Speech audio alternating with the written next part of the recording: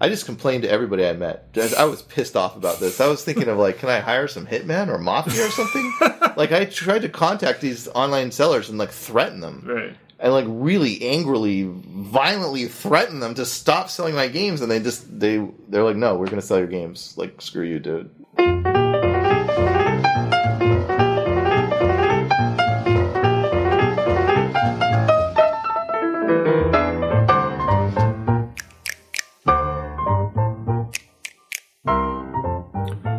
Hi everybody, this is Soren Johnson and you're listening to Designer Notes, a podcast about why we make games. Today we are talking to veteran game designer David Sirlin. David was the lead designer of Super Street Fighter II Turbo HD Remix and is also known for his board game designs, such as Yomi and Puzzle Strike.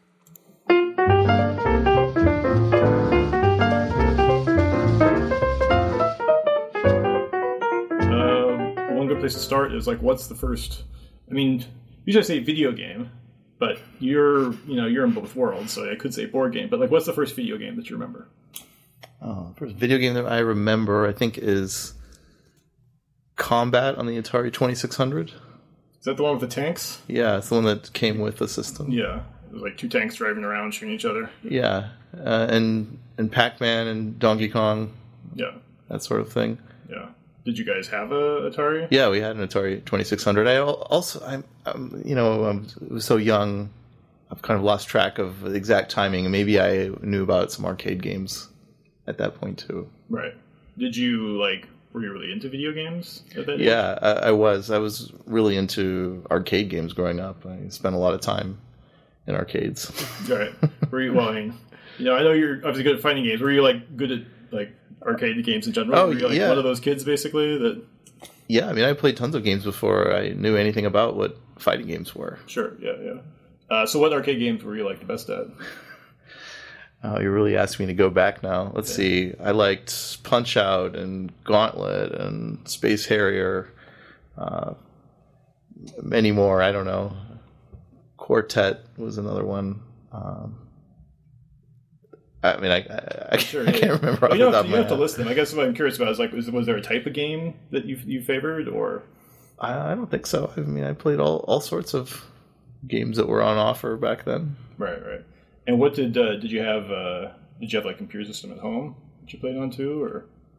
Well, I mentioned the Atari 2600 as a game system. I didn't have a computer until 7th grade when I got a Mac Plus. Okay. Macs weren't necessarily known for their games, but Dark Castle, everyone had that. Yeah. Actually, there were a lot of Mac games. SimCity. Right. There were games on every platform back then. Okay. Were you playing a lot of? Were you getting into board games at that point, or card games, or anything, or? No, not really. Mm-hmm. What were you interested in, when you were growing up, I was interested in math and science, math and physics, really. I figured I would be a mathematician or a physicist someday. Okay. I figured that all the way up to college. Right. Where did you go to school? At MIT. MIT, okay. Oh, yeah, that's right. And did you major in physics, or what did you... So when I arrived there, I wasn't really sure if I wanted to go the math route or the physics route, so I took... difficult classes in both. They have a thing where all the courses are in all the classes they call courses are in numbers, and if you take the extra numbers version of a class, then that's the harder version. So 801 was introductory to physics, and 801 with the extra number was the super hard version. Okay. So I made sure to take the super hard versions to kind of explore if it's what I really wanted to do. Someone who took 801 with me told me that the most important thing he learned from the class was that he should not take 8022. And I felt the same way, that I just got my ass kicked by this hard physics stuff. Yeah. I did a lot better in math. So I decided to major in math, and that's the path I was on. But my dad, who was a professional photographer, a very highly acclaimed one, he was president of Professional Photographers of America at one point. he's an entrepreneur, owns his own business. And so I'd always thought in the back of my mind that I should know something about business. And my parents really encouraged that. I thought that was a fantastic idea compared to math. I would say, like, even like the phrase, I'm going to be a mathematician, like, that's... I guess that means you could just, you're a professor, right? I mean, I guess that's what that means. I didn't really know. I didn't really think about it. I just knew I liked math. But anyway, I thought in the back of my mind, okay, maybe business. And so as I went through college, I kind of hedged my bets. And when I was able to take a class that, for general ed, I made sure that it was kind of towards business, so that if I decided to switch, I would already have some of the credits towards it. I eventually did both, and decided to go way into business. By the end of it, you got like an MBA, or no? I mean, you just got more. Go ahead. Well, I got enough credits to graduate with degrees in both math and business. Oh, okay. All right. And then what did you think you were going to do then? Well, by then I had decided I wanted to work in games. I actually remember even the first moment of that. Okay. So I was walking around Boston with a programmer friend, and I was complaining about adventure games. That was actually my first favorite kind of game. Games like Secret of Monkey Island and that sort of thing. I really liked. That's interesting. I wouldn't have guessed that. I know no one would have guessed that, but I mean, Ron Gilbert is just a great writer. Yeah, sure. So I was inspired by that type of game. I've also heard at the Game Developers Conference many times people have said that there's something special about our medium, and that when you grow up liking a certain type of game, it seems to be common to be so inspired that you want to make them in a way that is even stronger than other mediums. I'm not really sure what's up with that, but I was inspired to make adventure games. And I wouldn't say that's getting ahead of myself. I was very interested in adventure games, and there were things about them I didn't like or whatever, and I thought a lot about them. And so I was walking around Boston talking to my programmer friend, just complaining about things that I didn't like about them.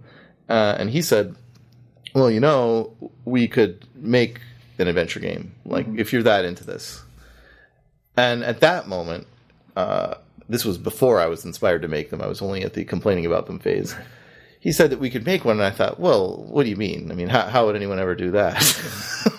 Like, games are made on the moon or some other planet or something. Who knows anybody that makes them or how that works? And he's like, well, I'm a programmer, and I know how to do that part, and you seem to know the design part, and we do have these other friends who are artists, and we could all sort of get together and we could do this. And this is kind of a side note, but like the genesis of adventure games is MIT, basically. I mean, were you aware of that at all at the time? I don't think so. Okay. I didn't really know anything about making games. I mean, it was almost like half a generation before you, so there's almost like no reason to know that. But it's kind of this interesting irony. But anyway, go ahead.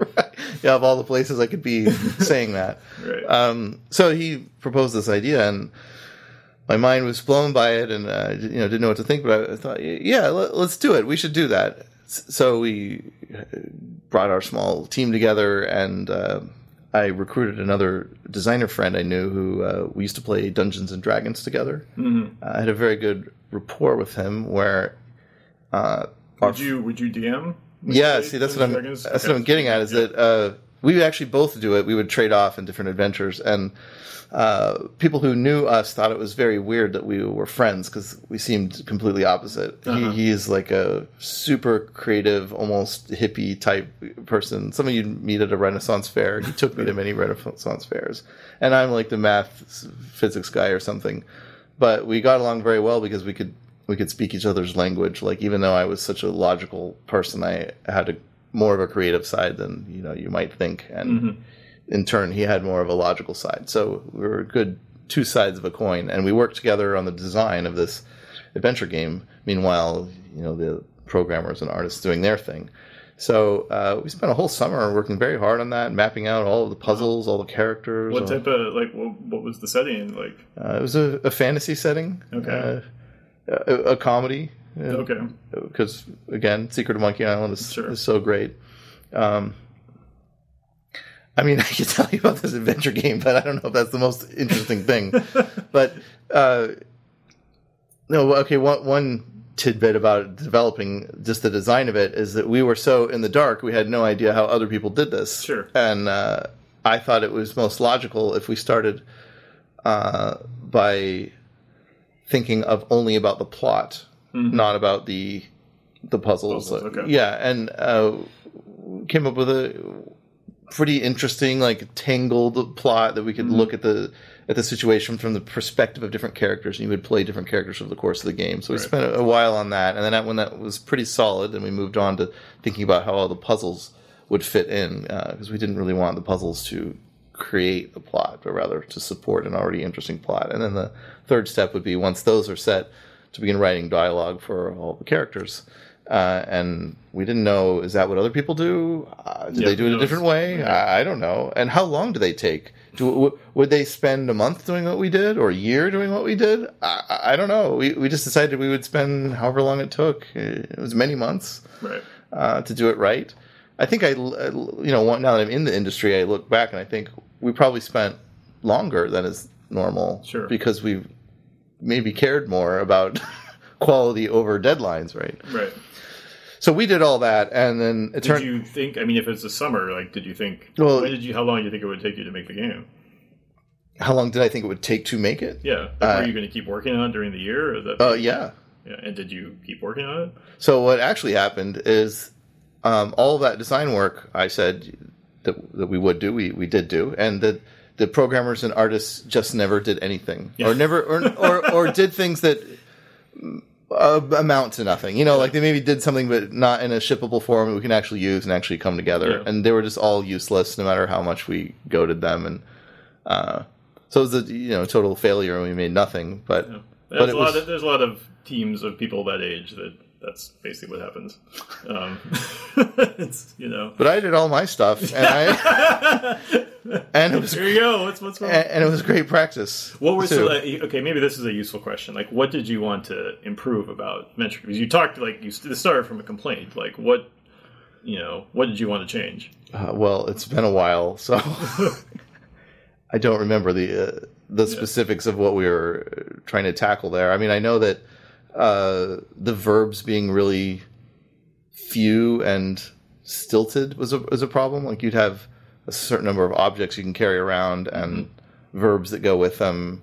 But adventure games at that time often stuck to a small set that never changed throughout the entire game. And so that's part of why puzzles were notoriously convoluted, is because the verbs wouldn't change depending upon the objects. Yeah, you'd be in a certain situation with a certain object, and it would really make sense to do one verb, but you don't have that verb. And so we had this IntelliVerb thing where the verbs could change depending on situation and objects, so they would make more sense, and the puzzles would be less ridiculous. Right. I mean, that was one minor thing. Just from a storytelling perspective, we thought it was really interesting to see the same kind of story from multiple perspectives, so we were way into that. As far as puzzles go, we're pretty conscious about how obtuse some of puzzles can be, and also what type of puzzles there should be.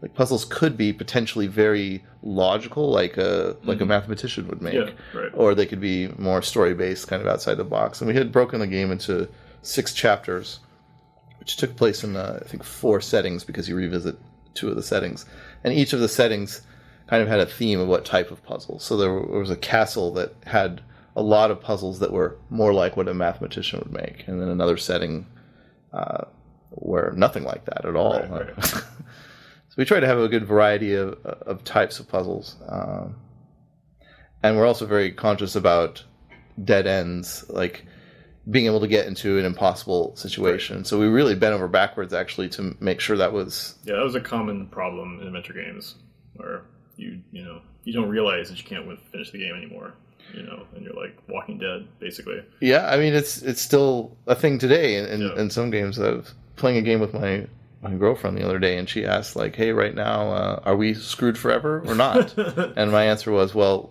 we don't know, but we will find out if this is a badly designed game or not. Right. Playing it more. We'll answer the question. Right. Yeah, adventure games. So were you into fighting games at this point? So Yeah, I already was pretty heavy into fighting games. Yeah. I played Street Fighter 1 as a kid. So that was before the big craze. I remember I kept track of how many times I could beat the game. It was up to like 17 or something. There's 2 versions of Street Fighter 1. One of them had 6 buttons. The other one had 2 very large buttons. Okay. Have you ever seen the 2 button? I'm not that into it to know the difference. So very large buttons. Okay. Very, very, very large buttons. That's like you're like 6 inches? Is that what you're... Yeah. And you had to... They were cushioned, and you had to hit them really hard. So it was meant to be like an actual action, right? Yeah, so if you hit it just a little bit, you get a jab. Or if you hit it a lot, you get a fierce. Okay. Or there's a medium setting as well. So I was too little to really be able to interact with it that way. But I could play by putting my elbows on the large buttons, and I could control, like if it was a light, medium, or heavy. Wow, that's crazy. It obviously did not stick with that convention, did they? No, the 6-button one obviously took over. So Street Fighter 2 was the big revolution where now everybody cared about it. Now it was played head-to-head instead of mostly against the computer. I was in that from the beginning. I was way into it. Yeah. So, like, what was the context for this? Were you playing it... Where were you playing these? Where were you playing? At arcades? At arcades. Yeah, that's the only place. Were there... was there like a competitive scene at all, or like were there other people who were equally as good as you, or like what? Yeah, so there were regulars like from the very beginning. It just became a phenomenon. So I made friends there and rivals and whatever. We kind of vaguely knew each other and became a little closer as we played more and more. What was your other question? Basically that. Like, what was the scene like? You've talked a lot about kind of like the meta strategy that's involved in fighting games and how that's really important. Was that something that you think you like were learning at that time? Like, was that an aspect in Street Fighter 2 at that point? Oh, was what an aspect? Like the meta game in. What does the meta game mean to you? So the non. What you have a better term for this than I do. Like the dexterity element, the actual execution element of the game. So that's definitely an element. I mean, metagame usually would refer to like which characters are popular in a given... Sure, that's true. Okay, so I mean the actual inside the game. The high-level strategy of playing the game. Like, was that something that like you saw from the very beginning, or... Well, I would put it this way, that people listening to this now might have trouble relating to what it was like back in the early days, but... This whole fighting game thing was completely new, and we didn't know how fighting games worked. We didn't know conventions or things that are common knowledge now.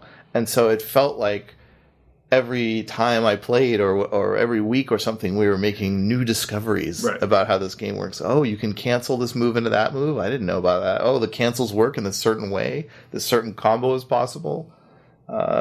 You hold down to charge up Guile's flash kick and then up to execute it. So you can't do a standing flash kick, but actually if you're tricky enough, as you go from the down to the up, you can do a standing move, when the joystick's halfway. So it actually is possible to do a standing move into a flash kick. That's crazy. Is that real? Is that right? Let's show me that, And it just kept being that way. There just kept being more and more discoveries that seemed endless about the workings of this game. So, how much of that stuff do you think was intentional by the developers? Yeah, there's urban legends about that. The urban legend is that combos were not on purpose, and that they were just some emergent property. I think that's not exactly true. I later went on to work on Street Fighter and have seen the code for it, so give some clues about what they might have thought. I think that early in their development, they probably didn't really think about combos and how they worked, and it maybe was an emergent property, but then they seem to have known about it before the release of the game. Okay. So at least that much they knew, but there's so many little details and tricks and nuances that they don't know, that of course the makers of Street Fighter 2 didn't know, because even the makers of Street Fighter 3 and 4 didn't know half the stuff about what's going on in their game. Like, it's all... one player said that he sees fighting games as a challenge to the player to exploit bugs left behind by the fighting game programmers that they didn't know about or didn't understand. And I thought that's pretty apt, because at high-level play, it often is about things that... Is that why there's so many versions? Like, it's kind of baffling to outsiders, like... No, that's not at all why. It has nothing to do with why there's so many versions. But they kind of change each time, I assume, right? Like, the bugs will be different. But if that was why there's so many versions, it would imply that each version fixes all those problems, but this stuff is almost never fixed. So, like, some of these bugs that, are core parts of how people play, they're consistent from version to version? Well, there's peculiarities that show up in certain versions and not others, and there's other things that are very common that show up in many versions. Like Kara throws is one that shows up in a lot of versions. That's where you press 2 buttons to throw. Some games you press only 1 button, but in some games you press 2 buttons to throw. And what happens if you press one of the buttons just barely before, 1/60th of a second before? Well, they should probably just give you the throw, because it's really hard to press 2 buttons on literally the same frame. So there's a little bit of slop factor there. Right.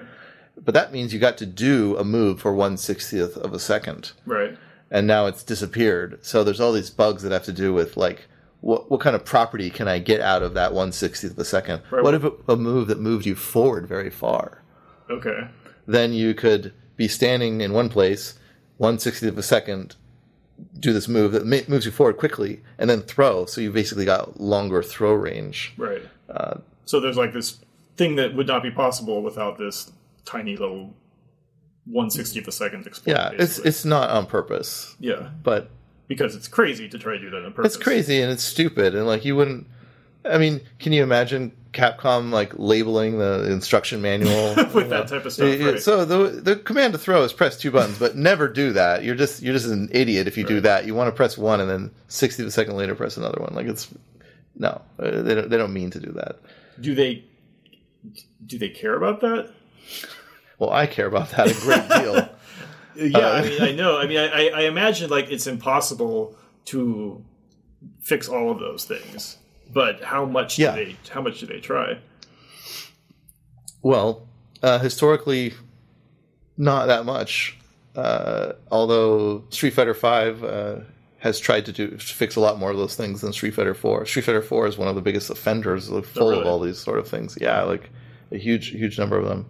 And now you're kind of getting into talking to me as a player versus talking to me as a designer. Sure. People get very confused about this difference between playing and designing, especially with regards to my writing and my work. People get deeply confused because they're totally different goals, with totally different rules. So I wrote a book, Playing to Win. Right.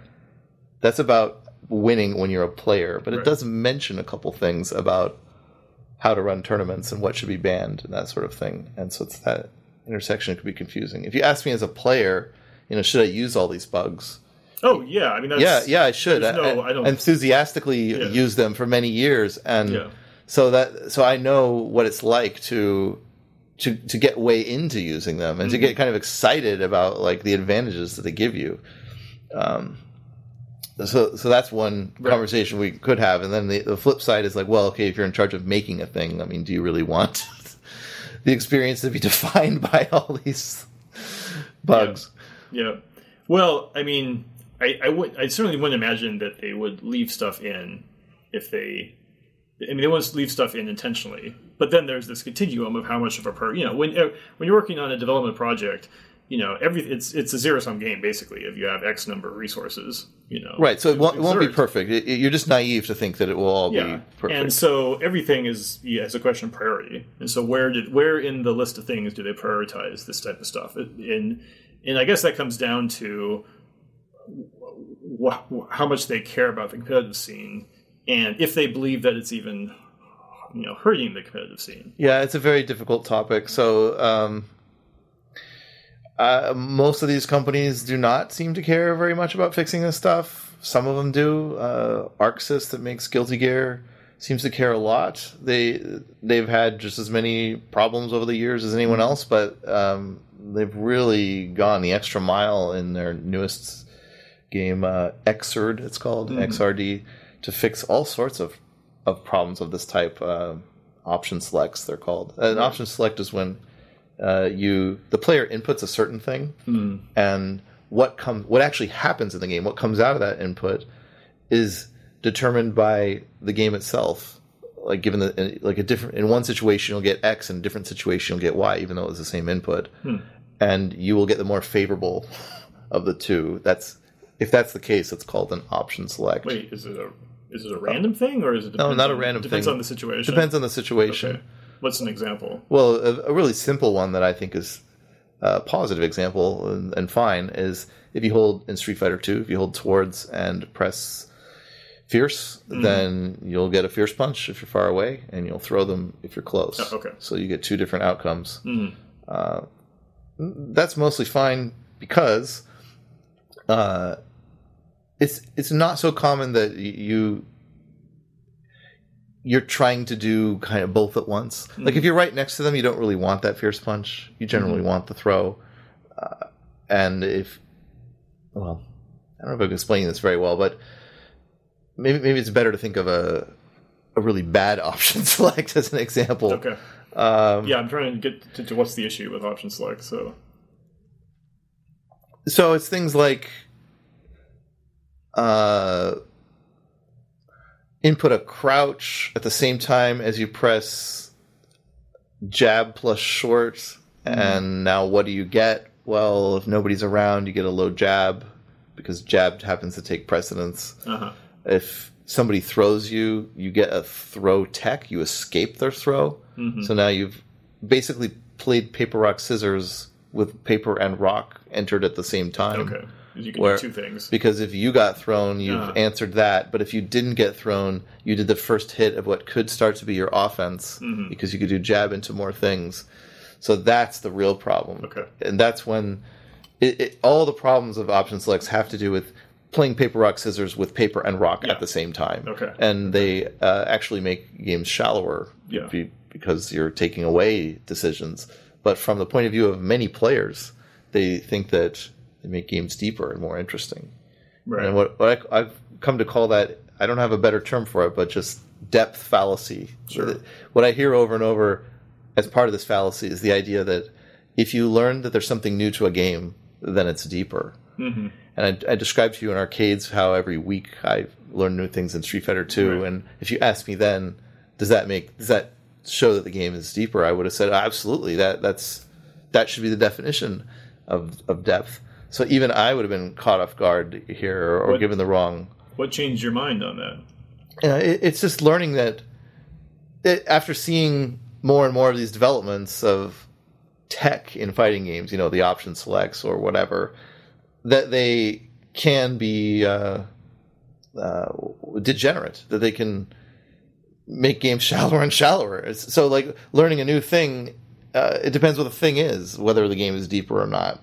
And in some games, as we learn more and more about them, they become stupider and stupider to play. They boil down to fewer and fewer decisions. Right. So I guess having seen that enough, I now am very sensitive to that issue, that just because there's some technique that you didn't know about and now you do, and maybe that technique is difficult to execute, so you might get caught up in thinking about, that is an important skill.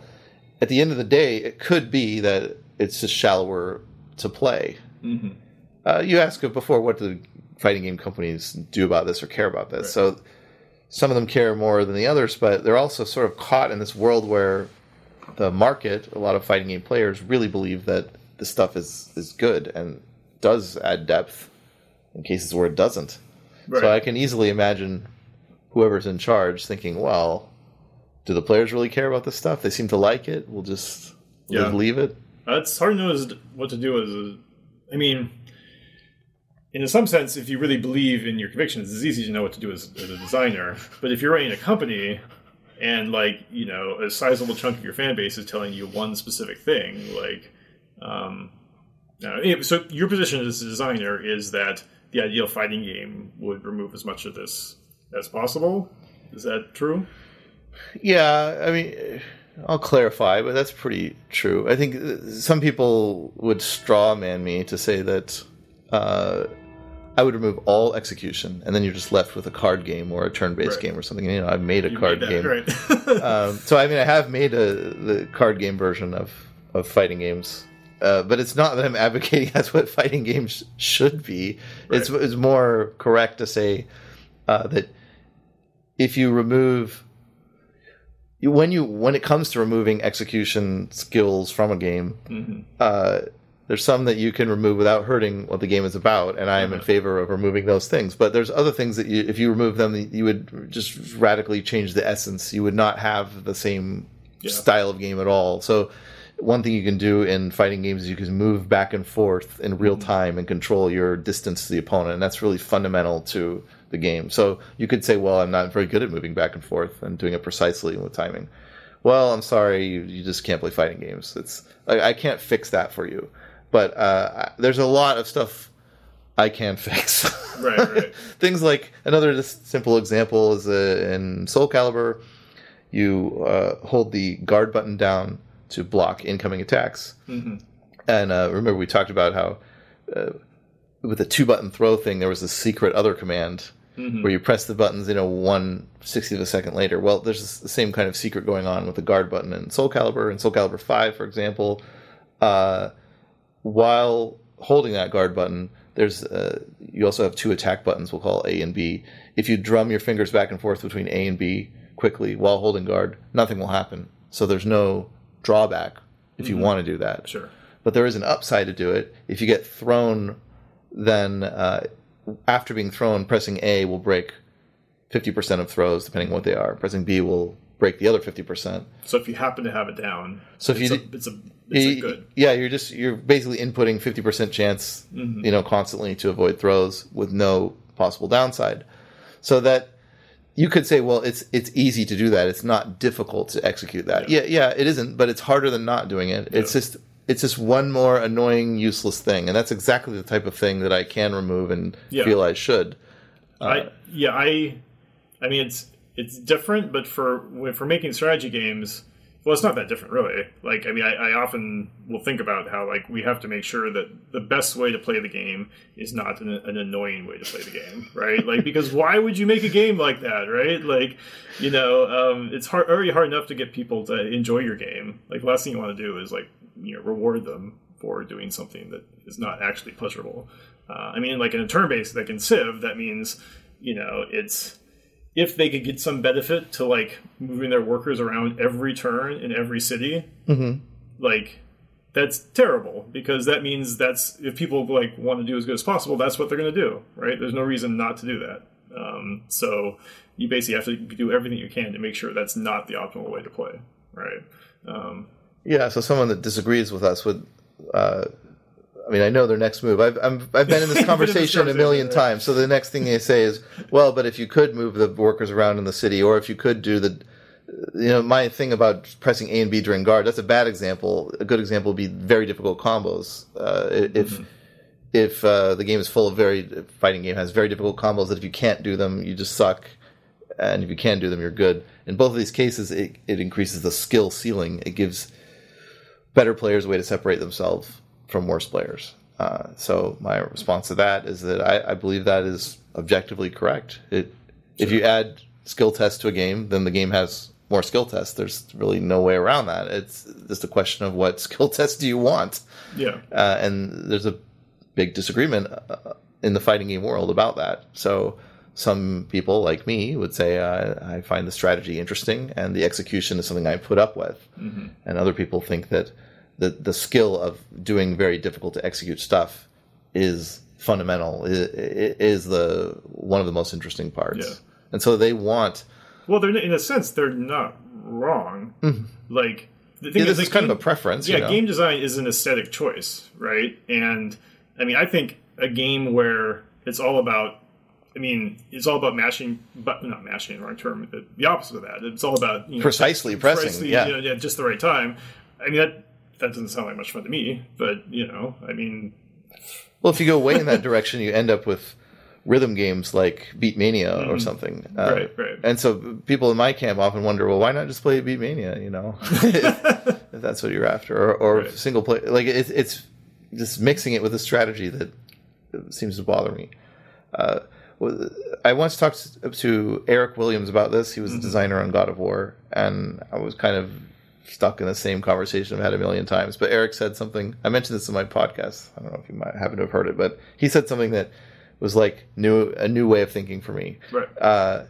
So he likes difficult combos and difficult to execute stuff, and I was trying to get on the same page of him. I was like, it's a strategy game. Doesn't that just get in the way? Don't you want to have as little, maybe not none of it, but minimize it? And he was saying, no, he doesn't want to minimize it. He wants there to be a lot of hard things to do that you master. And so I said, okay, you and I both agree that would add a skill. So we're not debating that. It's just about what kind of skill do you want to test. So, for example, if I wanted to add cake baking to my game, it's difficult to bake cakes. To be good at a cake baking fighting game, you've got to know everything about cake baking and everything about the fighting game. It's certainly harder to play. So first of all, you agree that would increase the skill ceiling. And he's like, oh yeah, that would be, I would be terrible at that cake baking fighting game. And I said, okay, so we're on the same page there. I'm wondering, where do we diverge? Like, what's the difference between the cake baking fighting game? Like, why is that not a better game? Because it's objectively more challenging. Oh, why is it not better than like a low execution game? Right. Like, yeah. Well, my actual question was, what's the difference between the fighting game plus cake baking and fighting game plus difficult combos? Right. And he thought for a second. He said, "There's no difference." And then I felt like I understood everything from that moment on, because he.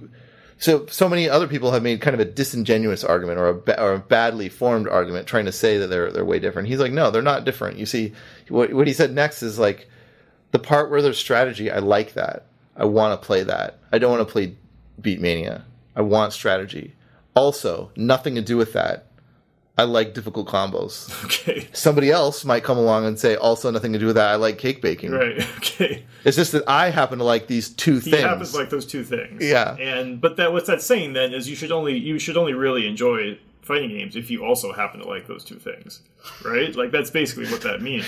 I mean, the thing to me about like maybe difficult combos is because I was thinking about, I was kind of anticipating what he was saying, but I was assuming what you would do then is you drop the strategy part. Right? Like, it seems like what those people should play is they should be playing like those dance games where you play next to each other. Yeah. Right? Like, sort of in parallel. It's like it's like a race or whatever you would want to call it, because that's essentially what that contest means. Maybe? Yeah, contest, right, exactly. Whereas, it's some extremely difficult thing from a point of view of, dexterity or whatever, but there's not actually interaction, right? Like, because why does there need to be interaction for a dexterity contest? Because what you're fighting is the dance pad. Well, I think if Eric were here, he would say that he just really likes the strategy also, and that's why he wants it to be there too. Yeah. Well, so there's a big intersection. There's a big people at the intersection of those two things who want that, and I don't think they're wrong. Just like you were saying, this is just a taste.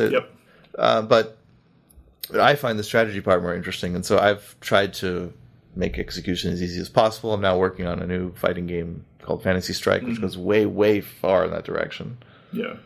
Well, the thing is, I think to the most people, what they see, the first thing they see about a fighting game is the execution stuff. They don't see the strategy layer. Like, I think that's basically invisible to most players. But the execution stuff is also like a barrier. Like, there's this other question of like, what's the potential audience for fighting games?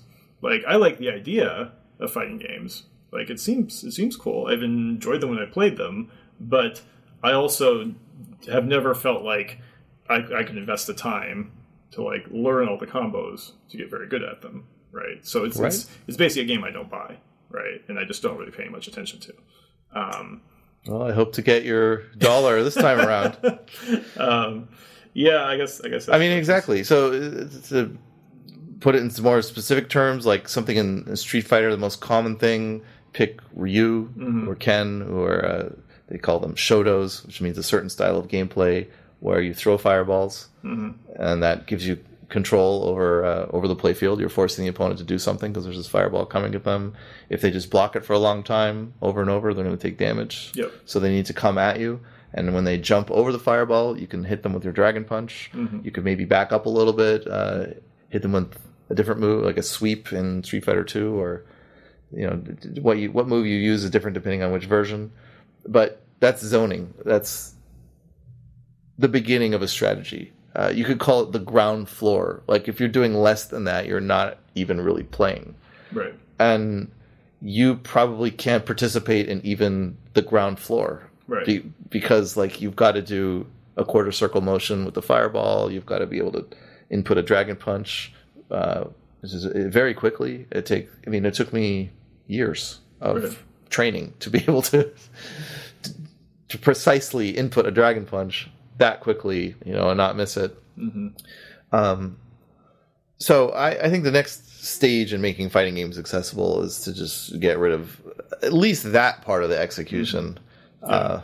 Well, it's interesting because like that part of the game is like it's literally invisible to me. Like I literally cannot see it. Like the first time I became aware of it was like literally seeing like your little circle thing in Yomi, right? That like basically spelled that out, And like before that, I had no idea what the arrangement of activities were in a fighting game. And I'm sure if I'd spent just some more time doing it, like I probably would start to understand it a little bit. But like that is to some extent. One of the goals of designing a game is trying to make sure people connect with what the core strategy of it is, right? Right. So, yeah, I don't know. Well, so what's the other side of it? Like, what would you say? Again, you say like it's easy for people to put up a straw man against you, on this type. So, what is the positive aspect of execution in fighting games? Well, the easiest part of that is what Eric Williams meant. It's just that it is a skill that someone could find interesting. Sure. And I mean, for you, from your perspective, right? Like, because you don't want to just make a card game, right? Like, if it was only the strategy, then you could stop at Yomi, right? Like, what's the positive part of execution in that? I guess I'm having trouble answering there because I'm not sure like which thing we're talking about. So there's I don't mean difficult execution. I just mean purely the fact that you are using a controller. Yeah. Like there's analog skill involved in it. Right. Earlier I was saying if you take away too much, you don't even have the game anymore. So so you're saying like why even have that much? Why even have the game? Yeah. I like the immediacy of it. Even though I've designed many turn-based games, I actually personally prefer real time. There's some kind of intangible fun factor I get from just how fast fighting games are. Yeah. I like that they come down to 1/60th of a second timing, and I like that you can vary your timing a little bit, you can vary your spacing a little bit, and you can have a big difference on the outcome. I guess those are kind of just quick, easy to understand things, timing and distance, that I like, that have a lot of interesting effects that fall out of them. I also like that they're so fast that you can't play them optimally. Mm-hmm. So something that comes up all the time in turn-based games like Yomi is people are trying to solve them. Yeah. People are trying to use math to play them the perfect way. And a whole other topic is that even if they could, they're never going to solve Yomi. It's ridiculously complicated. I mean, it's hard enough to solve poker, which is orders of magnitude simpler than Yomi. But as they zero in on certain situations that are getting closer to being solved, we're not totally dead because they're not pure solutions. They're mixed solutions where they have to randomly do one thing 32.6% of the time and so on. And are you familiar with donkey space from Frank Lance? Mm-hmm. Like how even if 32% was the optimal thing I should do, if you're doing something wrong, if you're doing a move that you should do 30%, 70%, I should actually shift my range to play suboptimally to exploit you. So you have all sorts of interesting stuff going on there, even when they get closer to solving it. But still, all the discussion of strategy revolves around this playing optimally stuff that doesn't exist at all in real-time games. You can't play them optimally. It's ridiculous. So there's more leeway. There's more like space to express your personality or to have a play style or something in these real-time games like Street Fighter that is less true in turn-based games. So I like that too. Yeah. Well, I mean, you're making a multiplayer game. If you really care about multiplayer, you're going to make a real-time game. Period. I mean, like that's. Oh wait, say again. If you really care about, if you're making a video game, and you really care about making like an amazing multiplayer game, you're going to make a real-time game. Like, so. What, me or anyone? No, sorry. I didn't mean you. Yeah, I ment you in like the general sense. Yeah. So David Sirlin, you will make a real-time game. You're prescribing me. So why is that? Because turn-based is it's not ideal for multiplayer, right? I thought you were really into turn-based though. Civ's primarily a single-player game. And I made, Off-World is RTS. It's a real-time game. Real-time game, yeah. Yeah, I mean, like... Well, but there are... I shouldn't be the one arguing in favor of turn-based games. Well, I guess maybe I should because I've made them, but... Civ is a turn-based game, and you played it's a multiplayer game in spite of it being a turn-based game, right? Mm-hmm. Like, the turn-based is not helping the multiplayer work at all. It's like, the multiplayer is a constraint, and then you figure out ways to make it work in multiplayer. Like, part of it is like, well, let's get everyone on the same team. Let's get the two people everyone on two teams, so half of them can take turns at the same time. Or we're going to do a simultaneous turns mode where both sides can take turns at the same time, and that way there's half as much waiting. Like, the waiting is this constant, problem. Now it's been improved immensely if you have a game that can work asynchronously, right?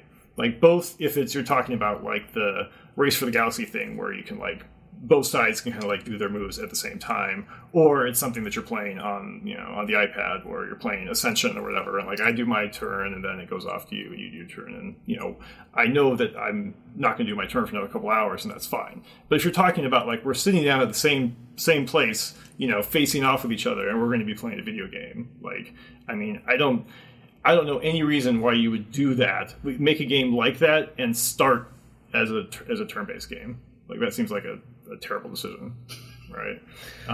Like, board and card games. Yeah, I was going to say, what about board and card games? Because board and card games are terrible. I mean, real time is like a 0.5% of the board game industry, right? Like, that's sure. That's why you said if you were going to make a video game, right? Exactly. I mean, if you were going to make a card game, then obviously it's turn-based. I mean, what are you going to do? I mean, that's what makes video games so powerful, right? Like that. I mean, that is the engine. I mean, this is why you were talking about that. That's the engine for fighting games as well. Is that it's real time, right? I mean, they could have made a turn-based fighting game into a video game, right? I guess. I mean, like, and that might be interesting as kind of like this weird one-off thing, right? But like, you wouldn't be like, hey, we're designing Street Fighter 6, and like, guys, I think we've been doing this wrong for decades. Like, we gotta go turn-based. Should have been turn-based. Yeah. So. Anyway. Yeah, sorry. I thought for a moment you were maybe saying that turn-based games can't make good multiplayer games, but you actually did not say that. Just that if you were to, you have to have a really good reason to make it turn-based. Because I just finished my game Codex, which I feel is a fantastic turn-based multiplayer game. Yeah, but that was starting from what about making card games? Yeah. No, that's totally different. Okay, well, let's jump back to the timeline. Sure. So I assume you're graduating. Yeah. And you messed around with Adventure Game. What happened next? Did you get a different type of job out of school? Well, when I was still in college, someone, I forget who it was, but someone told me about this thing called the Game Developers Conference, which you may have heard of. Heard about that a little bit. Yeah. A little bit. What year would this be? It was 1996 or 7 or something. Okay, well, that's pretty early. All right. Anyway, go ahead. Yeah, game develop. Actually, it was called probably the Computer Game Developers Conference. That's right. Yeah, my first one was in 2000, so that's quite a while ago. Yeah. You're a young whippersnapper, aren't you? I think we must be about the same age. I just wasn't connected to the games industry. You had me beat by a few years. So. Okay, so anyway, someone told me about this thing, and I thought, I don't know anything about this conference at all, or anything about this whole world, but. I also don't know what kind of benefit I may or may not get if I went to it, but probably I should go. I mean, if I'm interested in this sort of thing, I should just go and see what happens. So I went, and I happened. It's just so coincidental that there was a puzzle fighter game on the expo floor by Capcom, and I played that, and someone came up to me and played me. His name is Joe Kane. Okay. And he said, hey, I remember you. We've met before. I met you at a Street Fighter tournament. And I said, oh, yeah, Street Fighter tournament. Mm-hmm. So that was like the conversation starter. And then we talked about Street Fighter a little bit, and then we were playing Puzzle Fighter, and I told him how I really liked Puzzle Fighter. I liked it a lot. And he said, oh, why is that? And I explained to him about how It's really unusual as far as puzzle games go, and there's just a lot about the design, about the comeback factor. It has a really unusual property where it has a comeback factor like many games, but what's different about it is that when you send gems to the other player and their side of the screen fills up, as they get closer and closer to losing, they also get more and more powerful. It's kind of weird. Like, in order to lose at that game, you had to have gone through the space where you're the most possible power. Yeah. I told him how that was really interesting, and I had been kind of studying Puzzle Fighter. That's hard to do in a lot of games. Like, most games resist that type of mechanic. It's actually super weird. I would later go on to put that exact mechanic in Puzzle Strike. Yeah, that's where I first saw that mechanic. I never played Puzzle Fighter, but I saw that in Puzzle Strike. I'm like, wow, that's hard to do, because usually as you win, you're also getting more tools to win the game even better, right? Like, that's just how games work. Basically. It's super bizarre. I don't really know of anything else that does it, but I really like that mechanic. So I told him about that. I told him I was like studying the game, and I'd even been doing tests on the randomization, because I was like, do you get red 1/4 of the time? I don't know. What about red like doubles? Because you get 2 gems at a time. It seems like maybe it isn't random. So I did a bunch of tests on that. I told him about that. Anyway, this guy overheard us, and he said, "Hey, I've heard of you from Street Fighter tournaments too." And his name was James Goddard. He told me that he was looking for a game design intern for his consulting company, and he thought that I sounded like I knew what I was talking about with that whole Puzzle Fighter thing, and so maybe I would be his intern. And I was very excited. I said, definitely yes. I did become that, and actually the guy that helped me write the script and the puzzles for the adventure game, I mentioned, hey, I have this friend, maybe he could help with some things too, and he also became an intern, so that worked out. And what did this company do exactly? So they just game design consulting for like which type of companies? Any type of companies. I mean, Atari was one of them at the time. So Atari was an important one because they were making a fighting game. Okay. And it was a very troubled project, and they needed help. They needed somebody that knew something about that type of game to get it back on track. He eventually gave up his consulting and went to work there. But the point is that whole thing was my first step into having any kind of job. Okay, cool. So what was your him and with Atari. Right. So the first job was working on that fighting game, or was it something different? No, actually. It was working with him, and then my friend went to work at a very small adventure game company after that. Okay. And I actually went with the friend. Okay. So I'd helped Atari a little bit, but my first real full-time job as an employee was on an adventure game. Okay. Did that game come out? It did. What was it? So actually there's more than one project. Some did come out, some did not. Sure. The one that did come out was Beavis and Butthead adventure game. Wow. Yeah, I helped with that. Who knew? Interesting. All right. What did you do on it? What did I do on it? All of the in-between things, testing builds and helping implement the last bits of it. How should this puzzle work? What does these characters say? Is it really working the way we said? I just did all sorts of things. Yeah. Do you program at all? No, I don't program at all. Seems like you could program. Seems like you have the mindset for it, but you never. I've tried it a couple times. I find it difficult. I don't know. I've got a math brain, not a programming brain. It's interesting that it's different. All right. What I sort of faked it on Street Fighter, but maybe we're getting ahead of ourselves if you want to stick with the timeline. What don't you like about programming? What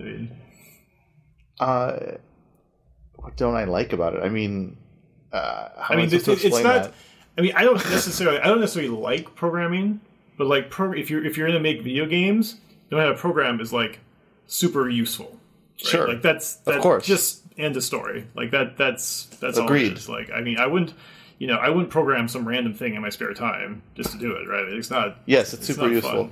But it has to do with when you just barely start to do a thing, sometimes you realize, wow, I'm really good at this. Mm-hmm. I've had that experience several times in my life where when I was balancing some weapon values in some game, I realized, oh, wow, I'm really good at thinking about a large set of numbers that all have to kind of come together and make sense. Yeah. Like, I was just immediately good at that, and I wanted to do more and more of it.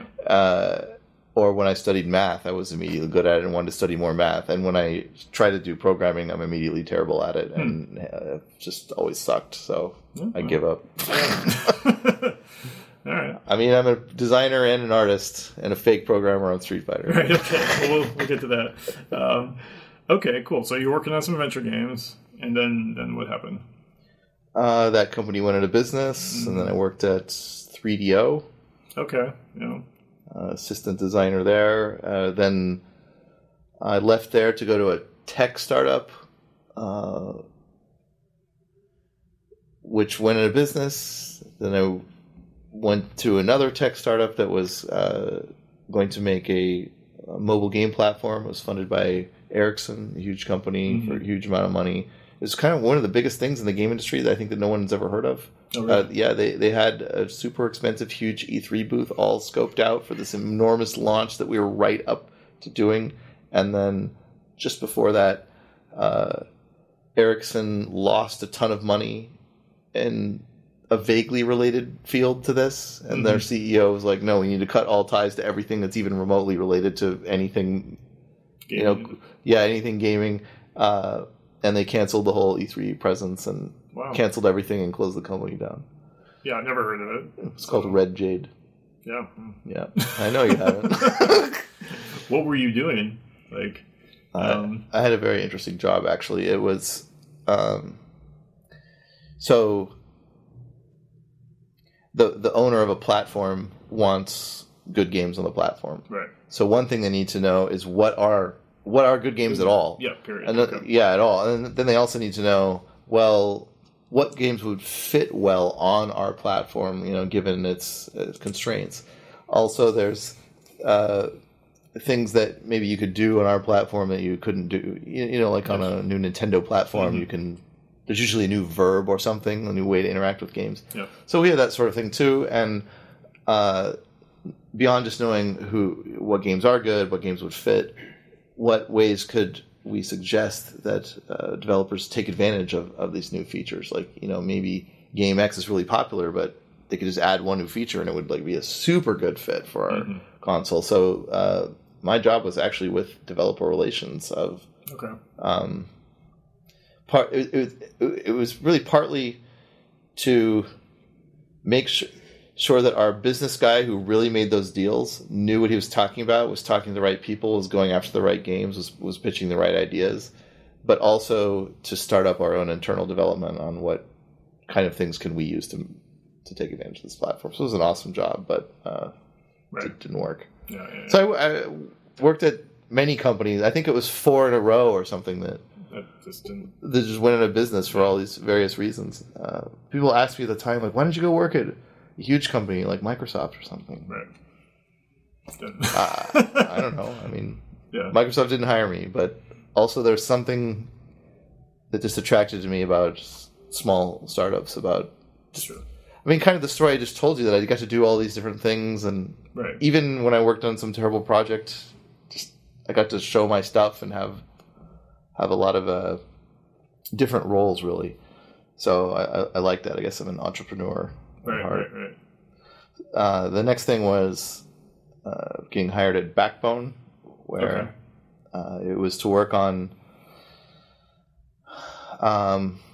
some terrible wrestling game called Mucha Lucha, which was canceled. But then I joined their team for Death Jr., which was on... Right, that was like a launch game for PSP, is that right? I don't know what was it called? I don't know if it was launched, but... It was one of the early ones. Yeah, it was one of the early ones. So, I worked on that, and I was a designer on that. So you were, designing levels, or, designing characters, and designing numbers, and stuff like that, basically? It was actually...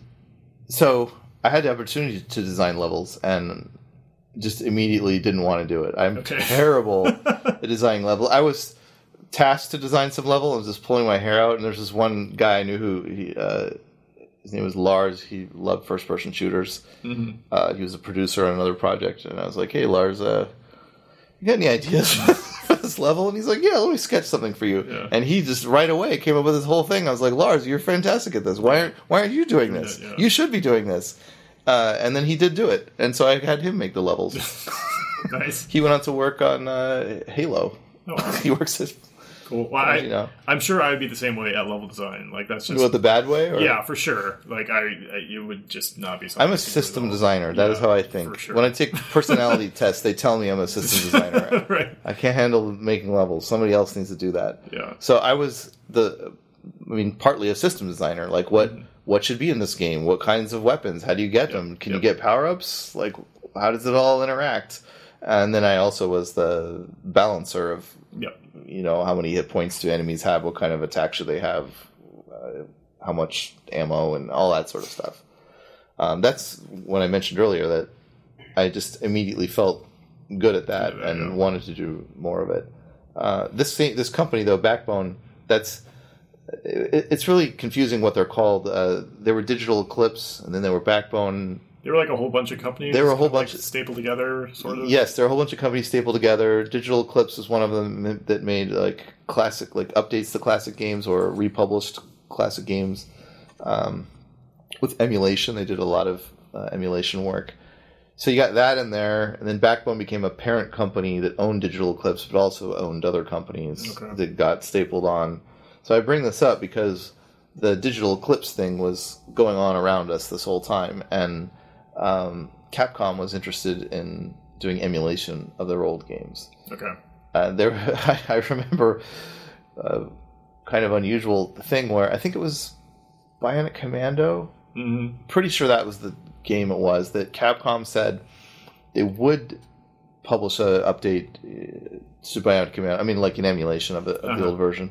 But they can't because it's impossible to emulate. Because it was like programmed in like the most fucked up way that like it just can't be properly emulated. But we had this amazing dude who's like the whole world is emulation, and he just lives and breathes it, and he's awesome at it. And he heard about this, and he's like, "Really?"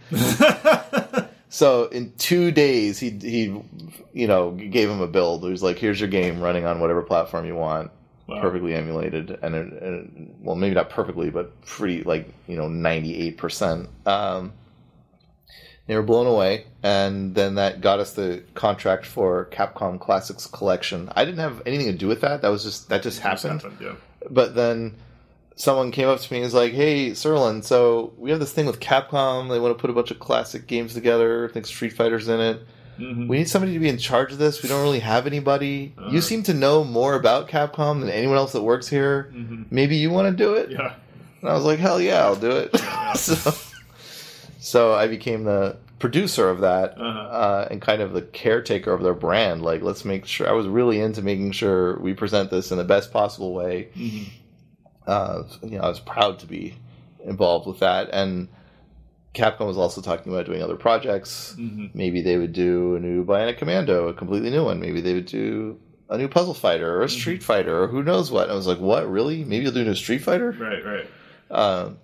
So there's a lot that went on there and a lot of talks, and it took years and years, but they did finally sign an updated Puzzle Fighter and remake of Super Turbo Street Fighter, which is called Street Fighter HD Remix. Okay. For what platform? Xbox 360 and PS3. Okay. All right. Yeah. And so I was the project lead of those. So both of those projects? Yeah, design lead. Okay. So how much were those remakes, and how much, I don't know, just tell me about those projects, Eric. So for Puzzle Fighter, I told them, look, Puzzle Fighter is fantastic. Mm-hmm. We just need to have better graphics. But the thing is, the balance is fucked. There's only 2 characters. Like, all the characters are really similar. They only just send different drop patterns, or they can send a different number of gems. So patterns of gems and how many gems is the only thing that differentiates them. But there's 2 characters, Ken and Donovan, that are the best.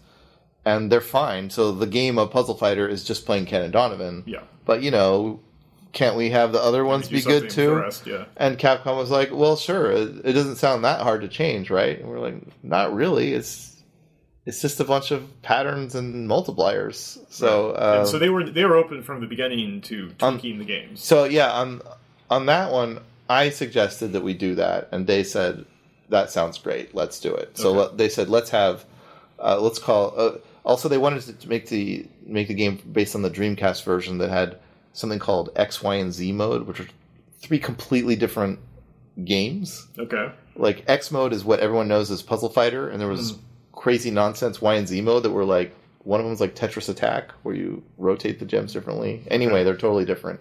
So they said, we want to have X, Y, and Z mode, but how about this? You can have X prime, Y prime, and Z prime mode, and those are the same modes with your balance changes. Oh, so we would have the original. So you can pick the original of all 3 games or the updated balance of all 3 games. Well, that's always the safest way to develop if you can do it. We didn't give it a second thought. I said, fine, let's do it. We're done. Yeah. So that's what we did, and we shipped it.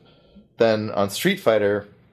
was it easy to... I mean, not easy. What was the right term for it? Like, I mean, was it pretty clear to you how to make, like, what changes to make to balance out the characters? And did it work the way you wanted it to? No, it was not clear. I mean, it was hard. Yeah. So, it was clear what was wrong, and...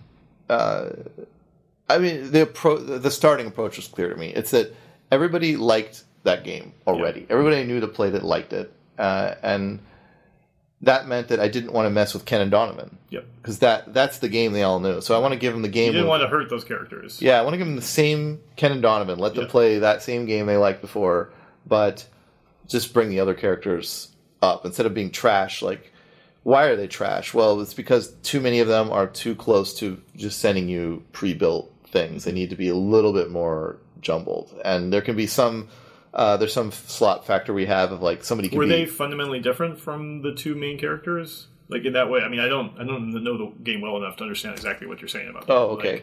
Like you don't have to explain it all, but like was it like a quantitative thing or a qualitative difference between like everyone else and those 2 main characters?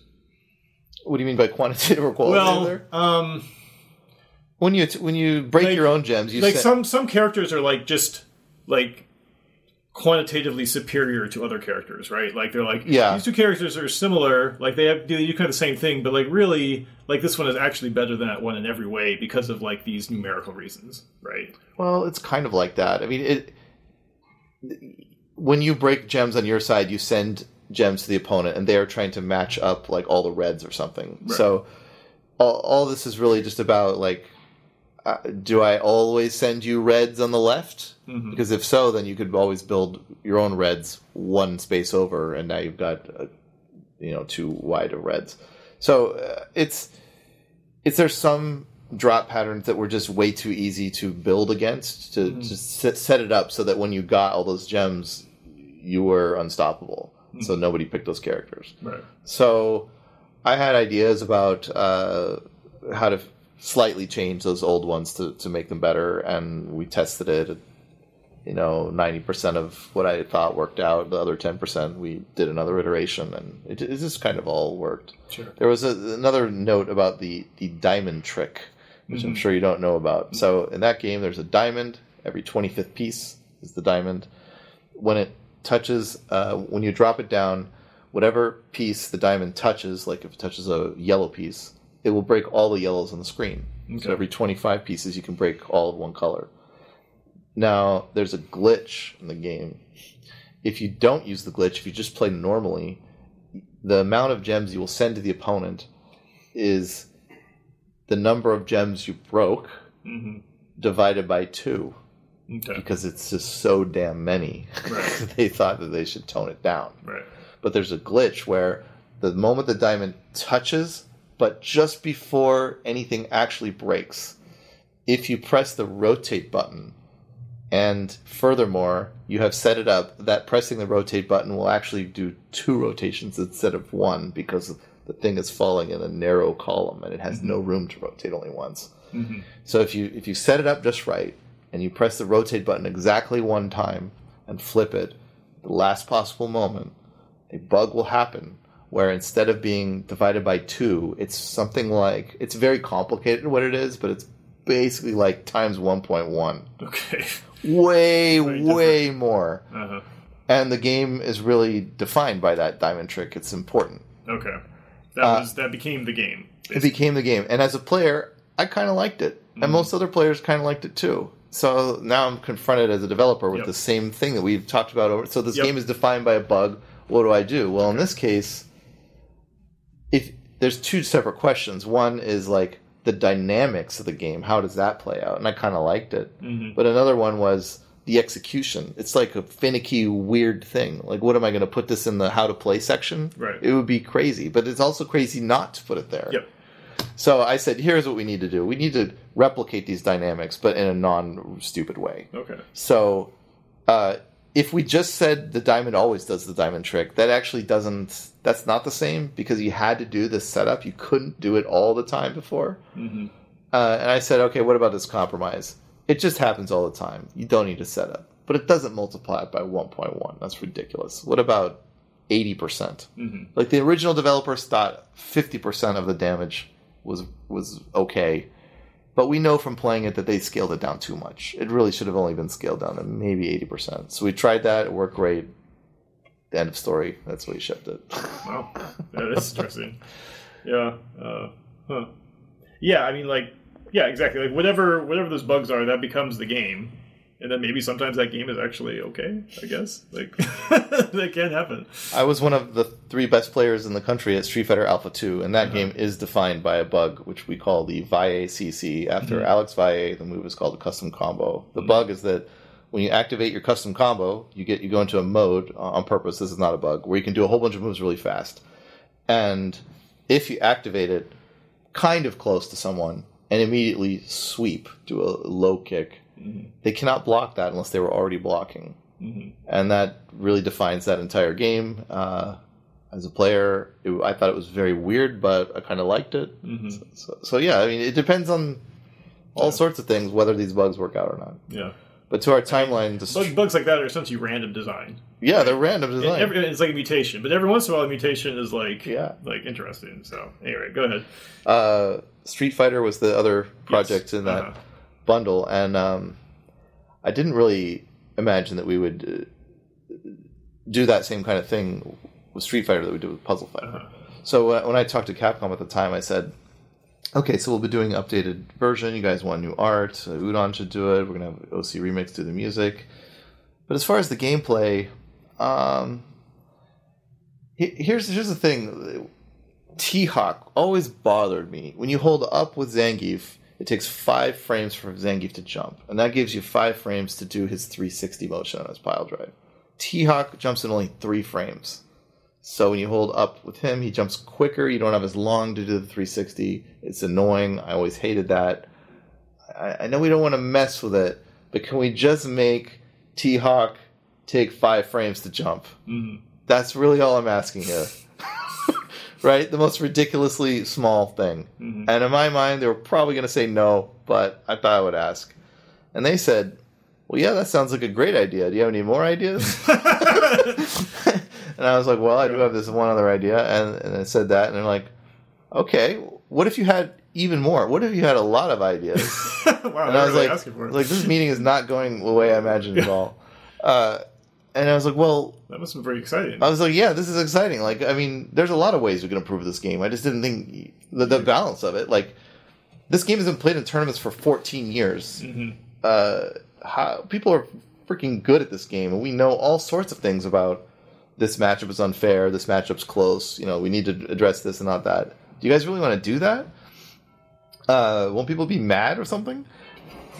Do what you want to do. So you're like, you're worried about, like, should I really change this thing that everyone knows about? And like, yeah, should I really change this thing that everyone knows about? And here they're asking, if I have a million more ideas. And I said, well, are people going to be mad that we're like changing things, or what's the story here? And they said, no, it'll be great because we can sell this as a new game. We'll have the old game that has no changes, and then we'll have whatever you want. And it's like people are basically buying 2 games, and this is going to be a great marketing thing for us. Yeah, that's great. I mean, that's smart. Yeah. I said great. Then over at Backbone, they thought, well, not so great. They didn't not because nothing to do with the game itself or my ideas or anything like that. They're only thinking about just the bottom line, just how much it's going to take to make the project. Yeah, how much it's going to take to do this. And they're like, is this even realistic? Who's going to work on this? How are you going to get this done? How hard is it even to modify this game that's like super old and programmed in assembly? And so they were not really hot on it and didn't give me anything. I think they just hoped it would go away, and that, and probably it would have gone away if almost anyone else had been working on this but me. But I was super determined, right? And as soon as I realized, it was possible. Oh, another thing is that I played in tournaments all over the country, right. And I knew about this way before we could really start the project. So as I went to these events and talked to people, I would say things like, "Oh yeah, you see what happened there with Ken? You see that hurricane kick into throw? It's kind of annoying, isn't it? It's maybe a little too good." I would try to get their comments, and I asked them all sorts of questions that they didn't realize were interview questions about, should this be different or should it not, or did you like this or did you not like that? Okay, so I had built up all this, knowledge from people about, and my own experience of what we might do. I mean, you were like the right person in the right place at the time for that project, so like you couldn't pass that up, right? Basically, so. Right? I couldn't. I also had other things I was working on. I worked as a contractor on Kongai for Congregate.com, which is a virtual card game. I also worked for 6 weeks as a contractor at Ubisoft in Montreal. They wanted to hire me. I told them, look, Street Fighter. It's like, right. What am I supposed to do here? Yeah. I also talked to Rob Pardo about maybe being the person that helps design all their tournament systems. And I kind of didn't call him back for a while because I was like, is this Street Fighter thing happening? Is it not? I don't know. I don't know what to say. And then, I lost that opportunity too.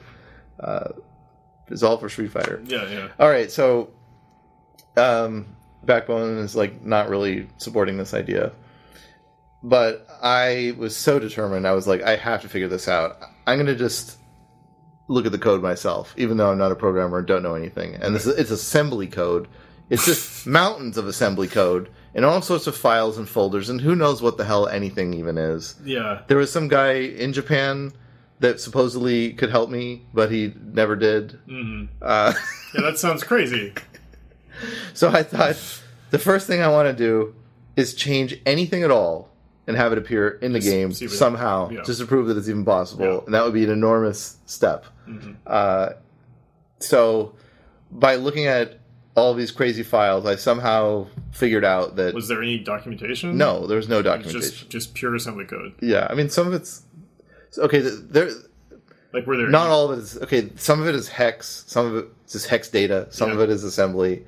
There is some non-assembly code, too. Maybe it was C? I don't even know. But that had to do with the Dreamcast version kind of running assembly shit inside it. I don't know. I don't understand. But I had all these files, and my goal was to find some that had to do with hitboxes. And somehow I kind of had I was suspicious of there's a lot of hex data here. I'm pretty sure the hitboxes are in this. I can see patterns in the code about character numbers, like Ryu is always 01 or 00 or something like that. 01, I think he is. So I came to figure out what numbers different characters were. But now I have all these hex numbers, and what am I supposed to change a hex number and see what happens? I need something. Yeah. So I had this book called the Yoga Book Hyper, which is a book from Japan that has all hitbox data, all pictures of every move in Super Turbo Street Fighter with the hitboxes overlaid. I have no idea how they got that, how they created it. Yeah. So, I mean, it was somehow machine created. They didn't make it up on the... No, because there's things you could never possibly know in this. So they must have parsed the code, basically. Yeah. Decompile it or whatever. I mean, I guess with assembly code, you don't even need to decompile it. It's just assembly code. So anyway, go ahead. Yeah, so I had this book, and it had pictures of every hitbox. So I was looking through it, and I was like, I need to find a hitbox that's weird. And and then that's going to be my key. I'm going to look for that. This is like deciphering the Rosetta Stone, basically. Yeah. Like, it's not that far off from it. Anyway, go ahead. I was about to use the term Rosetta Stone, so I looked through Ryu's hitboxes. It was him and Blanca, I think, where I found a weird one. He has a low fierce. Ryu has a low fierce where he reaches up very high, and the hitbox is very tall and narrow, but most of them are not shaped like that. So I thought, okay, that's kind of weird. Also, there were two of them. Early in the move, he hits here, like by his shoulder, and then higher in the move. He has a second hitbox, two in the same move. One of them weird, one of them not. I thought, I'm going to look in this hex code. I kind of know sort of where to look, because I know 0-1 is Ryu. Right? And eventually I did find what I believed was that move, and that was kind of the Rosetta Stone, because now if I know that, I can figure out like it was a set of 4 numbers or something. So what are the 4 numbers? What do they mean? They have to be positions? Have to be the corners or something? Or? Maybe the corners, right? That's what I thought. It turns out they weren't. Really? No, they weren't the corners. It's like the... Was it coordinate width and height? Yeah. Okay. That's right. That's the other option. Right? Yeah. Yeah, coordinate and width and height was what it is. Well, that's the best way to do it, because that's only 4 numbers as opposed to 8. So anyway, go ahead. Oh, why would it be 8 the other way? Well, if it was 4 corners, you need X and Y for 4 points. Oh, well, I figured it would be 1 corner and then... Oh, yeah, you're right. You could do that. All right, well, but it wasn't that way. Yeah, it wasn't that way. Yeah, and so that now that once I realized that what was what, sort of, I thought, okay, now I need to change something. But wait a minute, if I change something about this hitbox, how am I going to know? Like, hitboxes are invisible. It's going to be hard to verify that I really did it correctly. Right. So what I should do is I should turn off a hitbox. And I thought, the hitbox I've always wanted to turn off is Cammy. She has a spinning back fist where she kind of jumps and sticks her arm out. And it used to go through fireballs in previous versions of the game, but in this game they nerfed it, and it doesn't go through fireballs, and it's garbage, and I don't know why they did that. It should just not have a hitbox, a vulnerable box, by her stomach, so that fireballs can go through it. So I'm going to try to figure out which one corresponds to that. I'm going to delete it, or put all zeros or something, and see if I can throw a fireball through her when she does it in the game, and I did. I was like, hell yeah, it is on. I changed the thing in the game, a thing I meant to change. And it happened. Yeah, and it happened. And then some programmers kind of in the desk or two next to me, like, sort of realized what was going on, and they looked at what I was looking at, and they felt so bad for me. They're like, dude, how do you even know anything? How do you don't understand any of this, do you? And I was like, no, I don't understand the first thing about this. And so they kind of took pity on me, and they like read through the code, and they sort of started to coach me about, okay, this does this does that. Like, most of it's mysterious, but at least we know a couple things. And it started putting me on a track where they showed me, like, probably the input detection of how you do the moves is like over here. Mm-hmm. This is like the middle third of an inspirational movie or something. It's like the montage scene now. Yeah, right. So I forget what special move. There's some special move I thought should have had a different input motion, and now I kind of knew how to do that, and I tried that, and after a couple tries I got that to work. Then I realized, okay, this is a thing. It's now possible. I've changed the hitbox. I've changed the motion for a move. It's possible to change things. I quickly ran up against the wall of how much I can change, but I can do some things. And at this point, Backbone is like, all right. We'll give you half a programmer. We'll assign you part-time somebody to help you. And so that's what we did. The whole rest of the project was... How much time did you have? We were scheduled to have about a year, and because of art delays, we had about 18 months. Okay. And I approached the balancing as like scheduled to come to a close at a year, and then any time extra we had would just be bonus. And it turns out that we were super lucky because there were a lot of balance problems still going on at the 1 year point that were all ironed out by the... 18 months is not bad. It's really long. That's not too bad, yeah. Wow.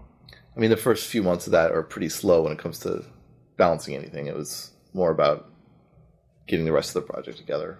But I was sort of working on the balance. Did you recruit people because, I mean, were there players at your skill level had Backbone, or did you have to find people to like? No, there weren't. So Capcom demanded and Backbone that anyone who played it had to play it on site. Okay, right. Which I thought was bad. Yes, but that's not and complained about that a lot. Yeah, but they would not budge. So I'm like, okay, fine. It's your game, your rules. You're paying for it. Everybody who plays it will play it on site, just like you said. And we had this policy where we didn't advertise it, but we put out the word behind the scenes that anybody was welcome. Literally anybody. Okay. But we wanted the best players. Yeah. We wanted all the best players to come, but if you weren't the best player, we would never turn you down. We literally turn no one down ever to play test the game, no matter what their skill level or anything. Anyone who asked, as long as they could show up, they could test it. So I tried super hard to get all the top tournament players, and we got a large number of them. Okay. What did the community think about what you were doing? Like, were they excited for it? Like, were they skeptical? Like, I don't think people knew what to think. Yeah. During it, there's a lot of confusion and misinformation about what we were even doing at all, and Capcom really just didn't manage that or something. Mm-hmm. So I talked to them about, okay, we need to let people know like the facts about what's actually happening here, and so together we decided that I would write a series of 20 articles. Sounds familiar. Yeah, I tend to write series of 20 articles about all these characters, like character by character. What are we doing? Also, overall, before we get to the specific characters, just like generally what's the approach, and then people would start to see what our goal was, and they maybe would get on board. Yeah, they'd publish through. We agreed that they'd be published on Capcom's site, CapcomUnity.com, as well as my own site. Mm-hmm. So I would let them do it first, and then I would do it later.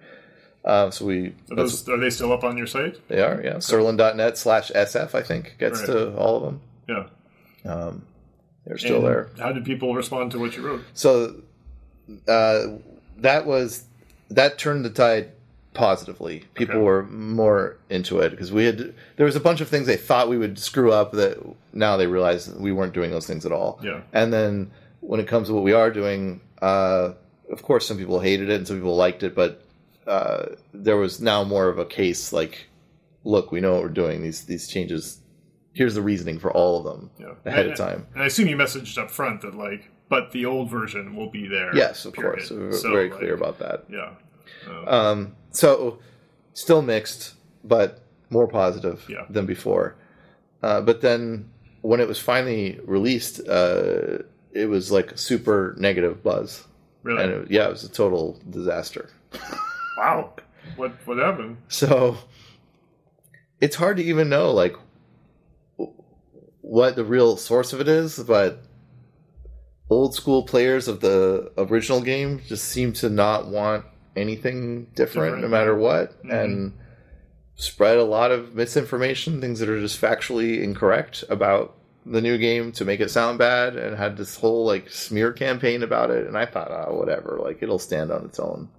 But they did a lot of damage, and they started like convincing more and more people who don't know anything. Right. I mean, the less people know, the more they're just going to listen to the what the general community comment is. So it's hard to turn around. Right. So it's something that PR should manage, but Capcom did really literally nothing about it, because at that same time they were getting ready for the launch of Street Fighter 4, and so all their attention was on that, and they just didn't even care about what was going on with this game. Another thing I thought, or I hoped would happen, is that if you judge it on its merits, I think it's super good, and I think we totally accomplished what we set out to do, of take a game that was already good, fix a bunch of balance problems so that it's better balanced, make some moves that were difficult to do, make them easier, but not in a way that disrupted high-level play. High-level play did the same thing either way.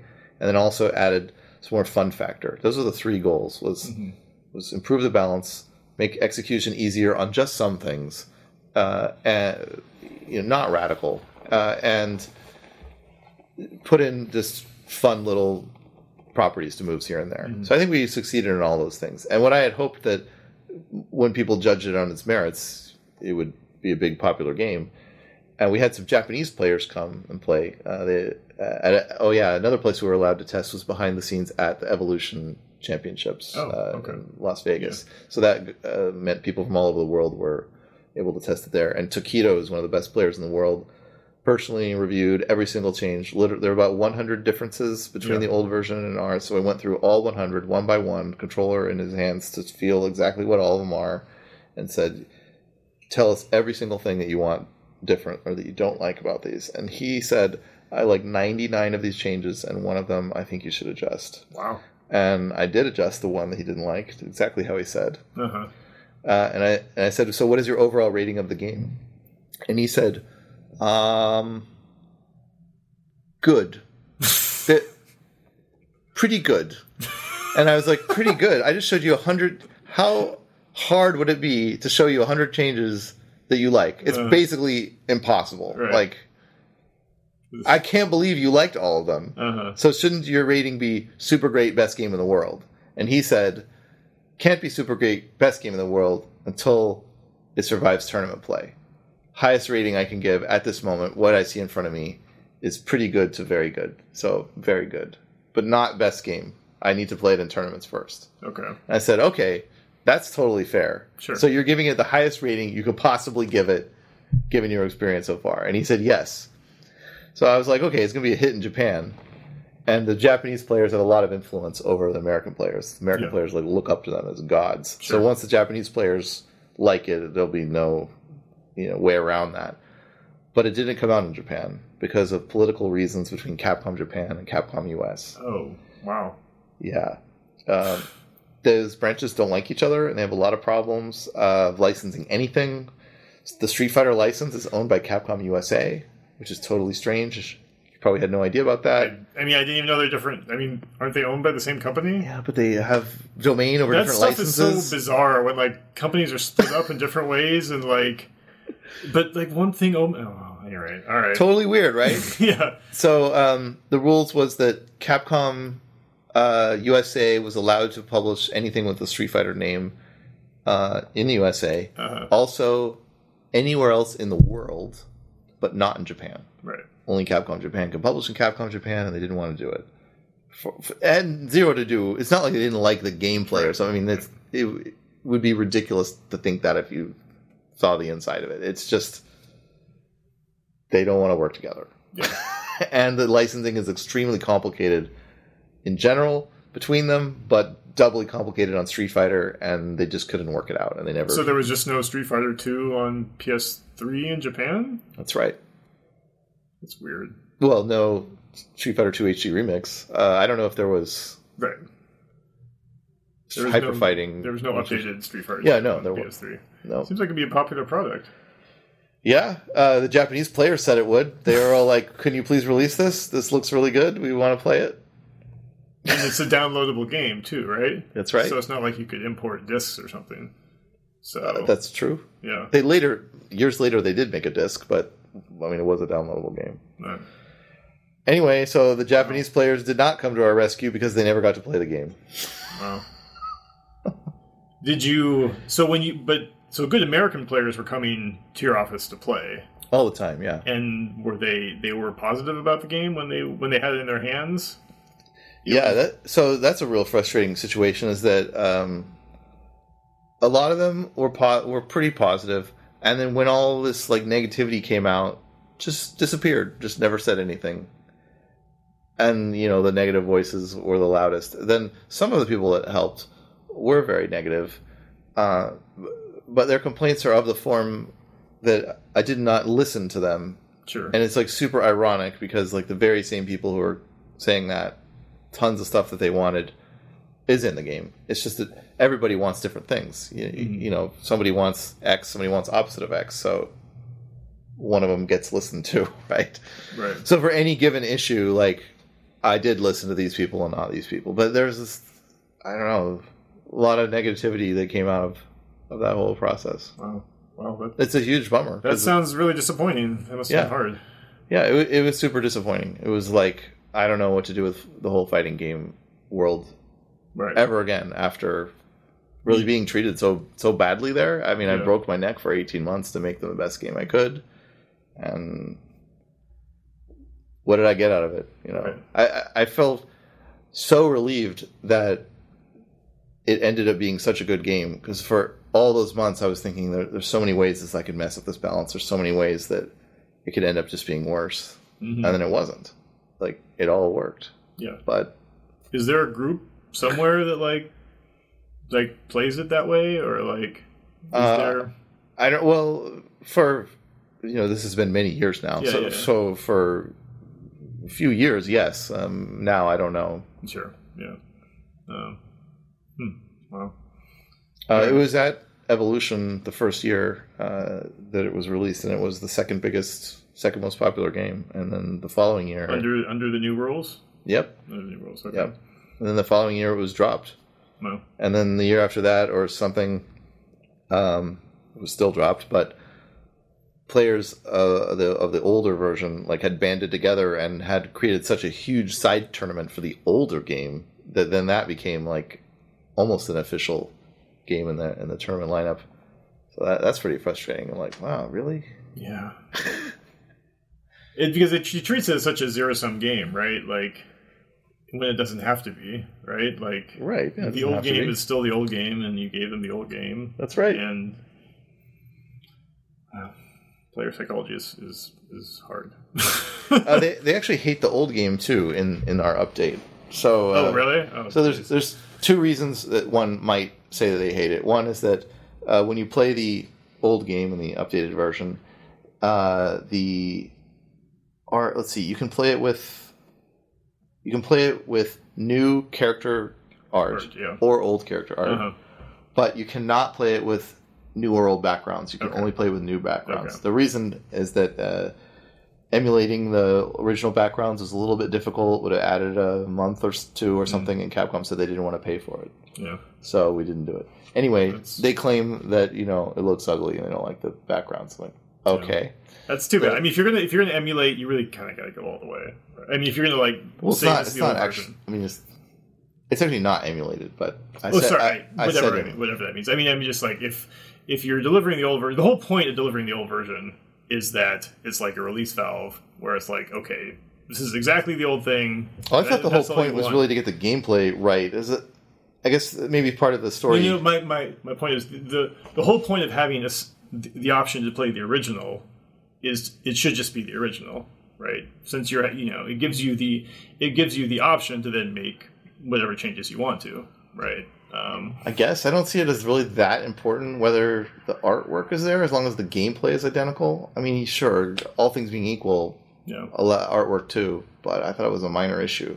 The gameplay is a major issue, though, with that game in particular, because the programming is so fucked up. The arcade version is like the real version, and then there's this long string of attempts to port it to other platforms, and they're all fucked. They're all somehow wrong, and everyone's looking at our version to be like, are you going to be the first one, that finally doesn't fuck up this game and make the gameplay work properly? So the second reason that people might not like it is that they've claimed that we did fuck it up. Okay. But it's actually just factually incorrect, and it really is exactly the same. Okay. But as part of the misinformation campaign that has gone on, you can look at the specific complaints, the game is different in X way, but it isn't. It factually is not different in that way. Right. We went through a painstaking process to exactly match the original in gameplay. But again, that's one of the top two reasons to hate even the old gameplay is because it's supposedly different. Wow.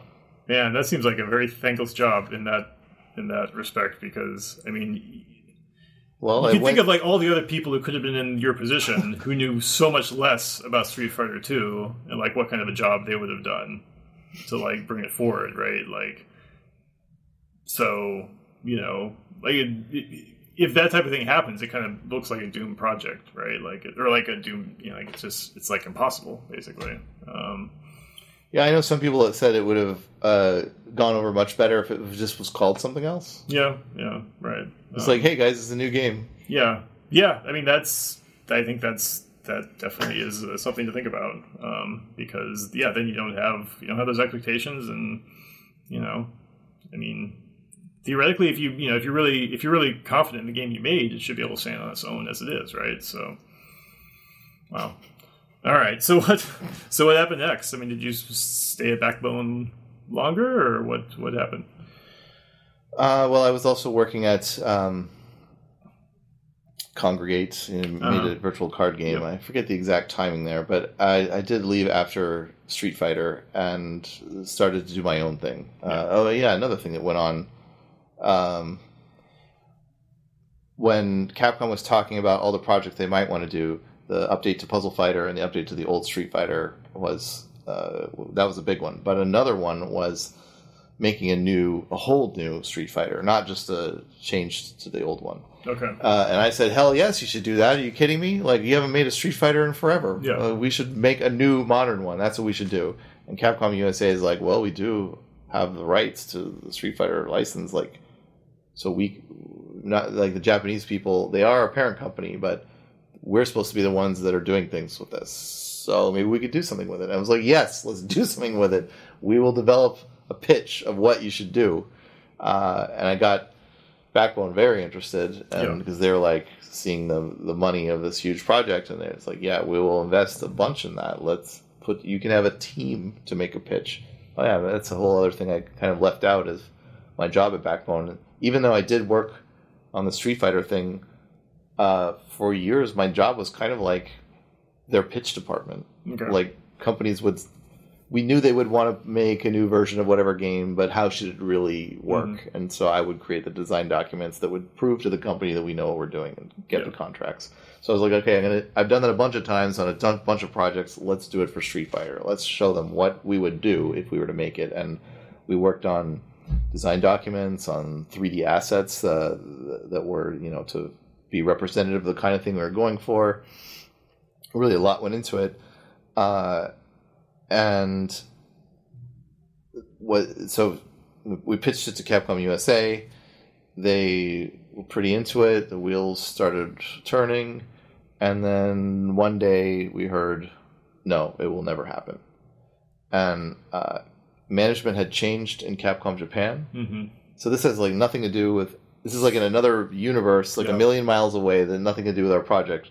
But some management had changed, and the new management said they don't like what Capcom USA is doing, so they are unilaterally canceling all projects in Capcom USA, no matter what they are, unless they involve emulation. Okay. Emulation of old games. Those are okay. Everything else automatically canceled, no matter what it is. Right. So that Capcom Japan can take stock of like what's really going on. Let's get a plan together that doesn't suck. Wow. And it's almost like a parody of corporate restructuring, basically. Like, everything is canceled, period. Yeah, everything is canceled. And I was like, well, but does that count? What about a project that we didn't even start? Like, can't we still do that one? Can't we still do the new Street Fighter? Uh-huh. And my contacts... Would this have been Street Fighter 4? 4, that's right. It would have been Street Fighter 4, okay. Yeah. What was kind of interesting is that around that time, Capcom announced that they would announce a new game at some big thing, and the entire world was sure that it was Street Fighter 4. Right. And the whole internet was on fire with Street Fighter 4 at some, Tokyo game show or whatever.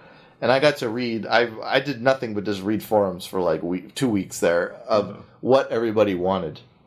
Because they all thought it was coming. Yep. But then it turns out it was some boring game that no one cared about. But I got to read what they wanted. Anyway, so I said, hey, Capcom, I know everything's canceled, but what about the Street Fighter thing? Like that, we could still do that as a new project. And they said, we think something's going on with Street Fighter. We think maybe they're making one in Japan. Mm. We don't really know. I'm getting that feeling, though. I'm getting that feeling on this inside of our own company. But we just don't know. They won't tell us. It turns out that's exactly what they were doing. Yeah. So, but you said Capcom USA had the rights. Right. To this day, I can't explain. I guess they got around their own internal logic. That's right. Which, presumably they have the right to do. I think as a parent company, they can play some trump card every once in a while and go like, look, we're just going to do whatever. Yeah. So they were developing it. So it's not like they reviewed what we came up with and didn't like it or anything. It's just regardless of anything we did, they were making their own game. And that was so frustrating. I put a lot of thought and effort into the story, actually, the story mode of what that Street Fighter 4 would be like. Because I was thinking how, if you looked at popular multiplayer games like Halo or StarCraft, they each had really good single-player experiences that I thought were good onboarding to get you familiar with the game, comfortable with the game, so it's not so scary to jump into multiplayer. And I said the fighting games have just sucked at that. We need to focus big time on that. We need to have as good of a single-player mode as Halo has. So why don't we do that? And after spending all that time on what that mode would be and how it would work and what the story is, like to dig into the lore and enhance it as much as I could, to have it just, it's all canceled, no matter what it is, was so frustrating that I thought, I need to do my own thing. I need to never again be put in a situation where the thing you care about can just be taken away from you. Yeah, exactly. I had been working on the Yomi card game as a hobby project along the way, and my contact at Capcom said, do you want real Street Fighter characters on that? That's no problem. You've been A+ with us. I'll get that through. I had a meeting with them, and the licensing woman was like, what? This card game? Who are you? What is this? I don't know about this. And then, but the guy I'd worked with, basically outranked her and said, look, you're going to do this guy's card game, okay? You're going to do it. And she's like, okay, fine. Then, a little bit later, he decided he didn't like Capcom anymore, thought it sucked, and he left. And I had to start all the way over with another licensing team. And the new guy was like, I don't know about this Street Fighter card game. Maybe, do you really have the chops for this, card game? How are you going to distribute it? Who are you? Who am I? Are you fucking kidding me? So he said, okay, why don't we start small? I said, oh, great. Start small, better than no start. What's the idea? And he said, what if you distributed it only on your own site and through Amazon, nowhere else, as a starting point? It'll get some traction. I'll go back to the team. I'll get them to approve, a wide release. I said, that is fantastic. Let's do that. Can you guess what happened with him? Quit or fired? That's right. Okay. So then the third time... He's going to get hit by a bus or something. Yeah, I contacted them again, and they were like, card games? I don't think so. I'm like, really? Because I had these other deals, and they said okay, and I was like... They said I was such a help to Capcom that this was a favor that they're repaying, and they're like, what did you work on? Wow. So they said also, we can't really do your thing because we have a deal with a playing card company. We're going to do Street Fighter playing cards. Just regular playing cards. And I was like, yeah, but this is a strategy game. And yeah, but it's too similar. It's card Street Fighter, Although I guess ironically, Yomi uses it's structured around a deck of cards. I mean, it's not. It's just funny that it's the only game I can think of that actually does sort of use that. Right. Even though obviously it's not about that at all. That's wow. Okay, so they canceled Street Fighter 4. They wouldn't even look at our projects. I can't use the Street Fighter characters in my card game anymore. I'm like, all right, I need my own license. I need to move away from Capcom. I need my own IP. So I came up with the Fantasy Strike characters in that world. The initials are FS, which is SF backwards on purpose, because I heard that when some people left Walt Disney Company to make their own company, they made DreamWorks. Oh, I never thought of that. Because they wanted to do their own thing as a wink wink. And so Fantasy Strike. And then I started making Yomi, and that was my first project I was working on as my own new company. It took so long to get all the art for Yomi that while I was waiting, I made 2 other games, Flash Duel and Puzzle Strike. So Yomi was the big thing that took many years, and I published the smallest one, Flash Duel, first, so that I could test the waters of how to even publish the thing and how to even distribute it. Right. I figured I needed some practice once my more important game came out. And Puzzle Strike kind of the same thing. I did a really homemade, low-key type of publishing. Worked out the kinks, and then... Did you self-publish Flash Duel? Yeah, but I've self-published all of your games. Okay, so how did you... I'm a publisher. Right, okay. How did you handle disputing it, right? Like, how did I handle what? Getting distribution, like getting it in stores. Like, that sounds like that would be really hard. Yeah, it is really hard. So, my first thought was, well, I need to sell it on my own site, so I need to have a website that's pretty good. Also, I should sell it on Amazon, so I need to figure out how to do fulfillment, with them or something. So I did that, and I printed it in the U.S. at a real small-time place. I found them because I was thinking, I don't want to print like tens of thousands of these. Is there some way to print a really small number? And so I looked on the internet and found some forums where people asked that same question, and some guy's like, I can print a really small number. So I hooked up with him, had him printed. And you ask, how did I get any kind of distribution?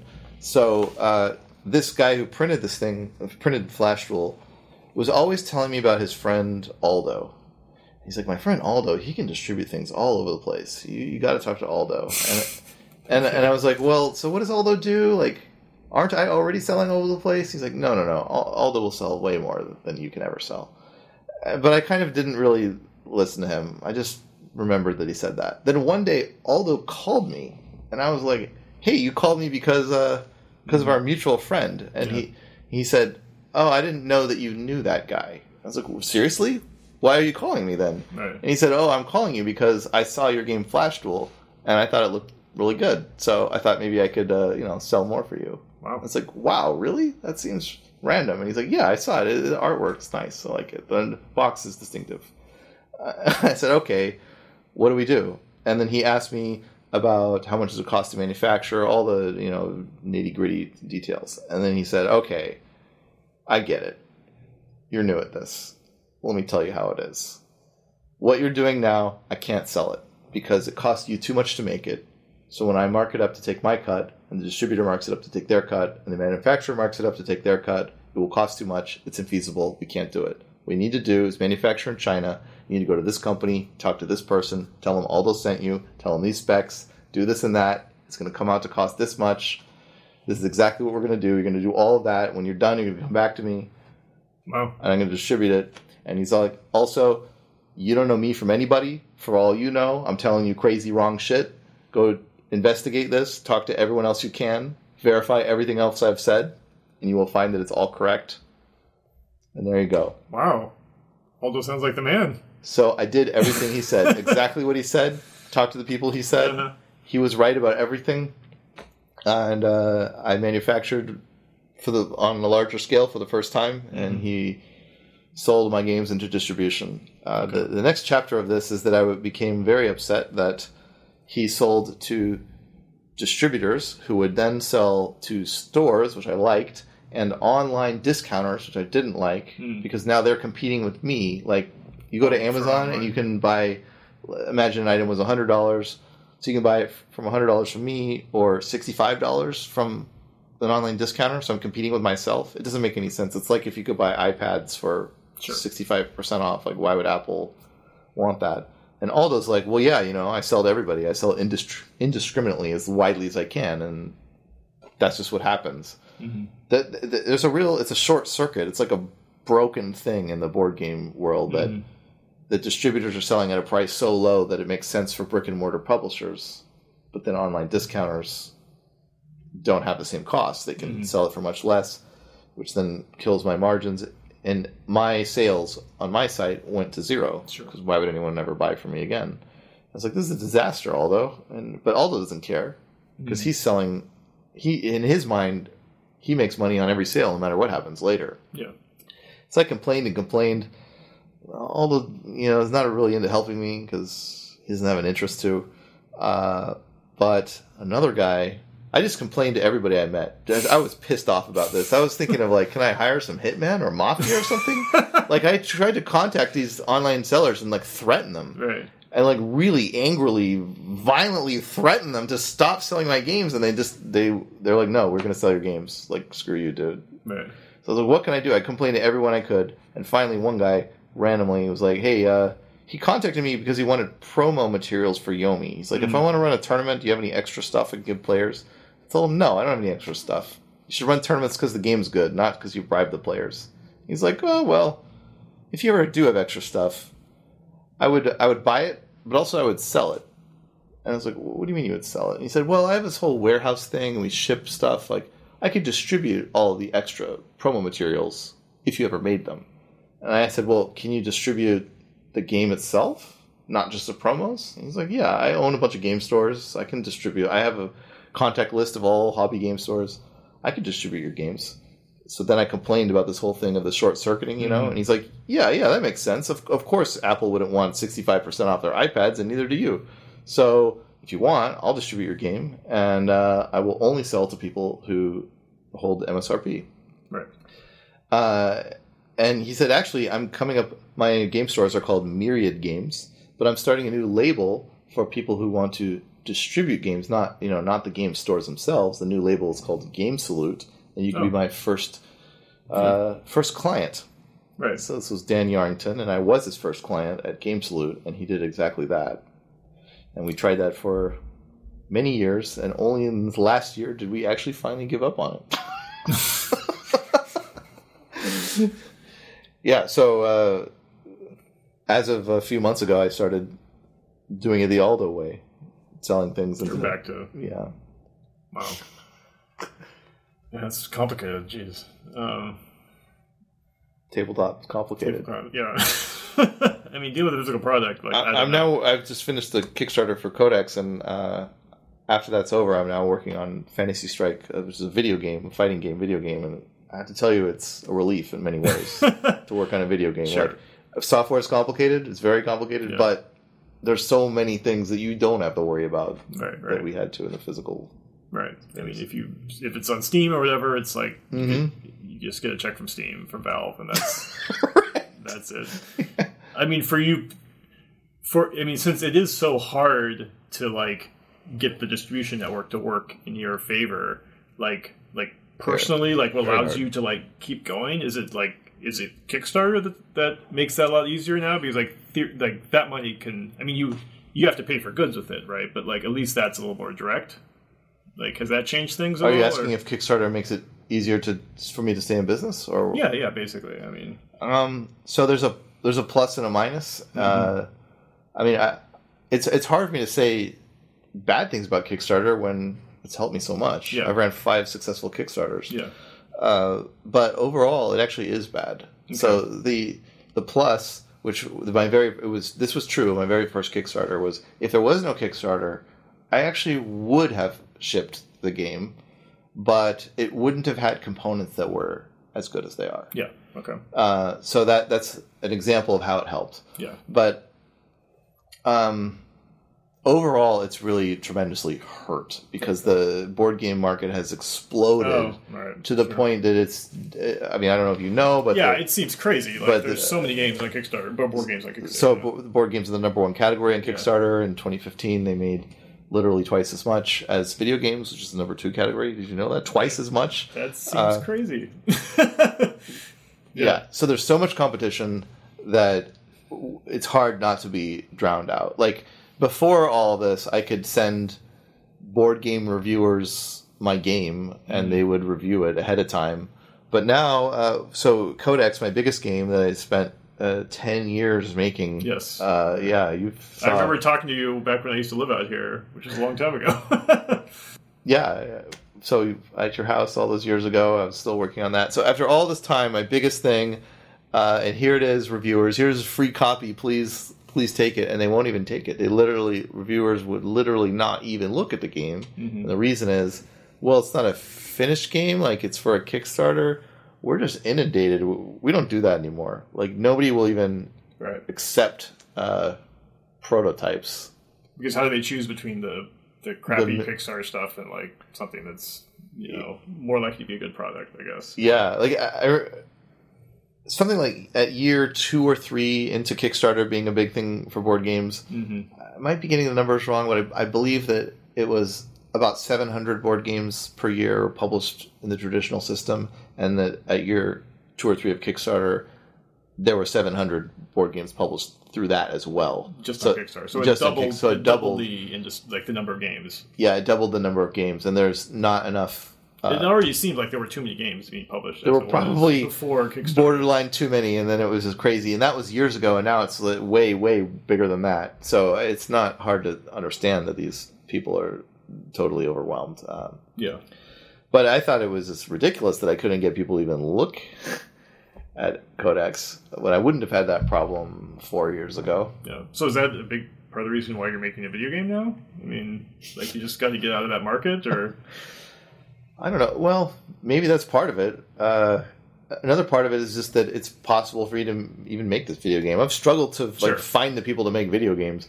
Yeah, it's been getting easier. Yeah, for sure.